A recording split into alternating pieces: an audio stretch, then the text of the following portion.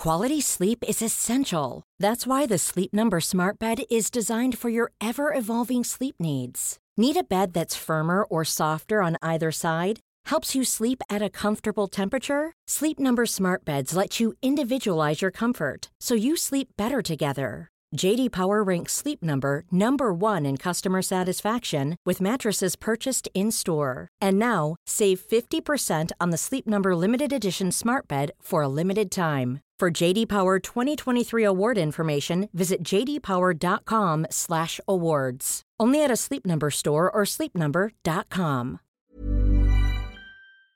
In 3, 2, 1. 7 things you really ought to know about the Queen. I'm Jamie East. This is the Smartest 7. Hi there, I'm Jamie East, and on this week's Sunday 7, we've got a special Smarter 7 which looks at the reign of Queen Elizabeth II, who died on Thursday the 8th of September. In the Smarter 7, we take a look in more detail at a significant moment or topic, providing a bit of detail that gets you up to speed on the what, the why and the how. As the UK both mourns the passing and celebrates the life of Her Majesty, we take a look back at the incredible 7 decades of her reign.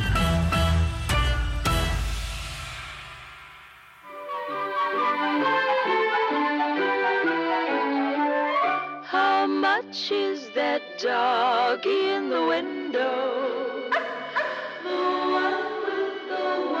It was announced from Sandringham at 10:45 today that the King, who retired to rest last night in his usual health, passed peacefully away in his sleep earlier this morning. The 50s were a time of change in Great Britain. Following the death of her father in 1952, Princess Elizabeth Alexandra Mary Windsor ascended to the throne, making her Queen of the United Kingdom and the Commonwealth. Now, with the great officers, the Archbishop moves to the south, faces the Duke of Edinburgh, the other princes of the blood, and the massed assembly of the peers. Sirs, I here present unto you Queen Elizabeth, your undoubted Queen.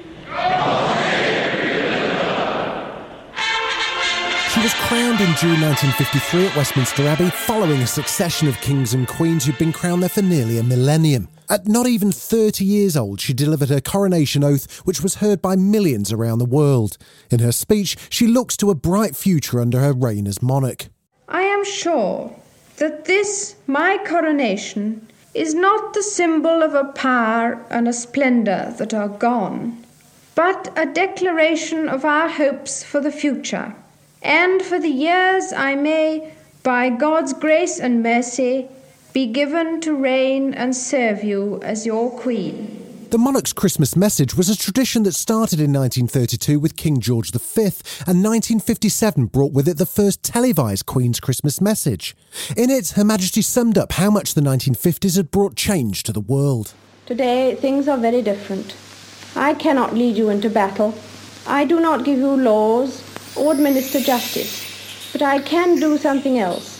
I can give you my heart and my devotion to these old islands and to all the peoples of our brotherhood of nations.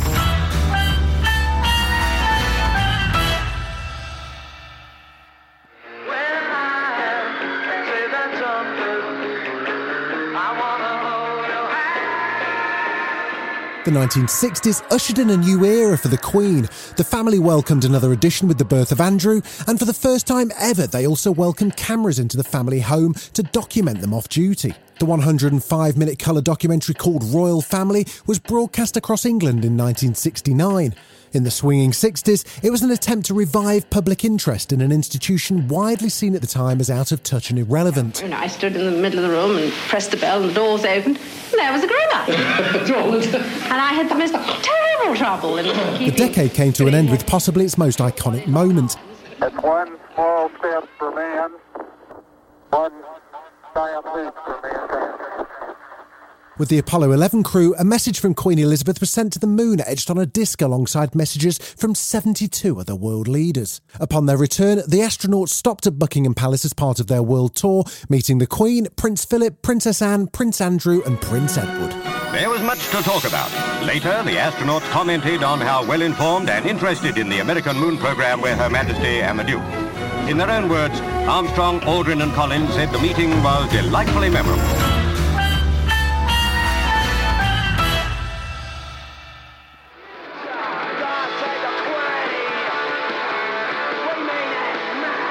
As the 70s rolled in, the colour of the decade was certainly silver.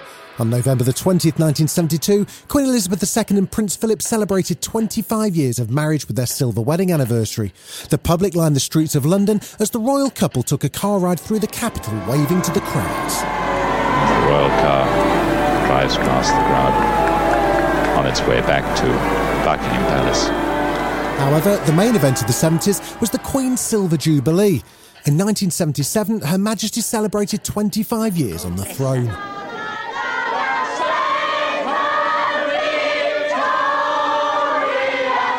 This was welcomed with street parties and parades throughout the UK and the Commonwealth, culminating in June with the official Jubilee Days held to coincide with the Queen's official birthday.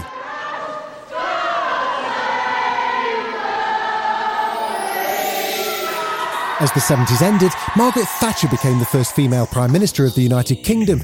As was tradition, the Prime Minister would meet the Queen in private to discuss affairs of the nation every week for the next 11 years.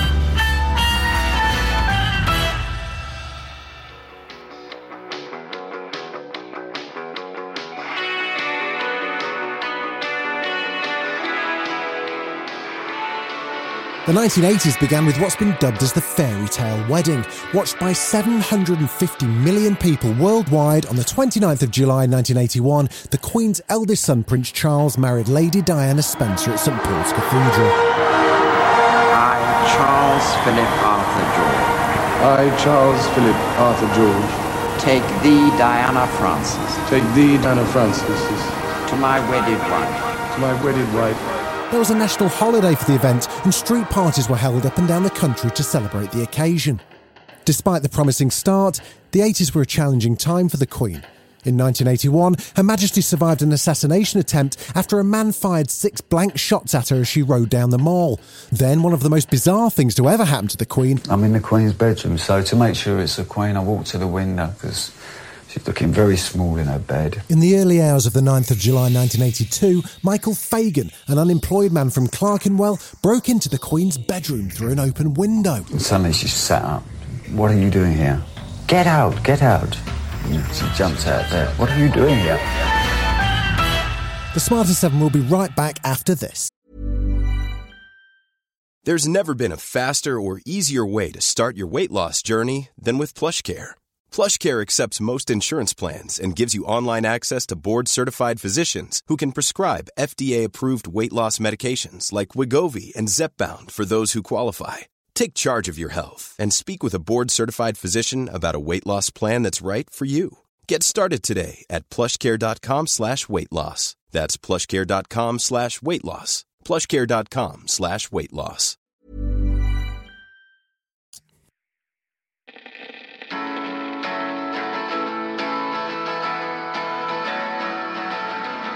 Despite their royal blood and privilege, the Queen and her family haven't been immune to the ups and downs of life.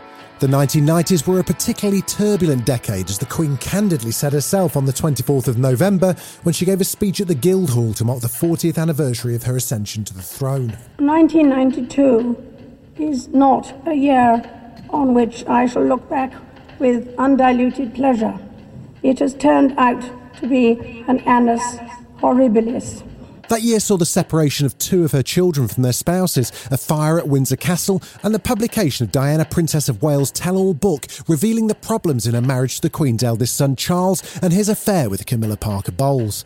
Then, in August 1997, a year after their divorce, we have reports from Paris that Diana, Princess of Wales, has been killed in a car accident. Her silence and the failure to fly a flag at half-mast over Buckingham Palace were met with public dismay, pressuring her to do a live television broadcast on the 5th of September, the day before Diana's funeral. First, I want to pay tribute to Diana myself. She was an exceptional and gifted human being. In good times and bad, she never lost her capacity to smile and laugh, nor to inspire others with her warmth and kindness.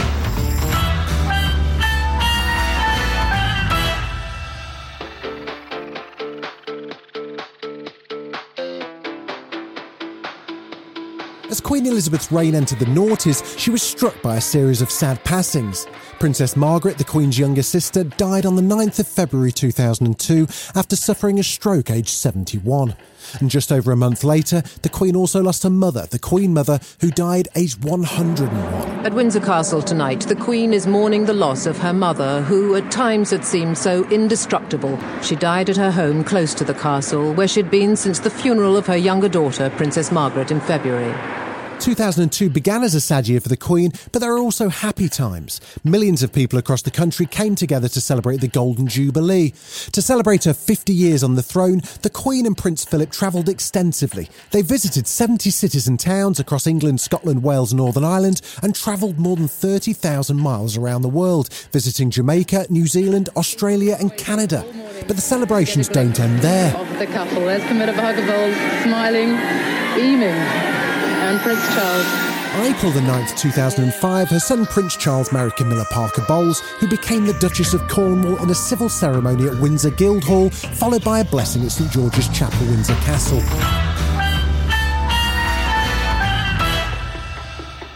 You used to call me on my cell phone. Late night when you need my...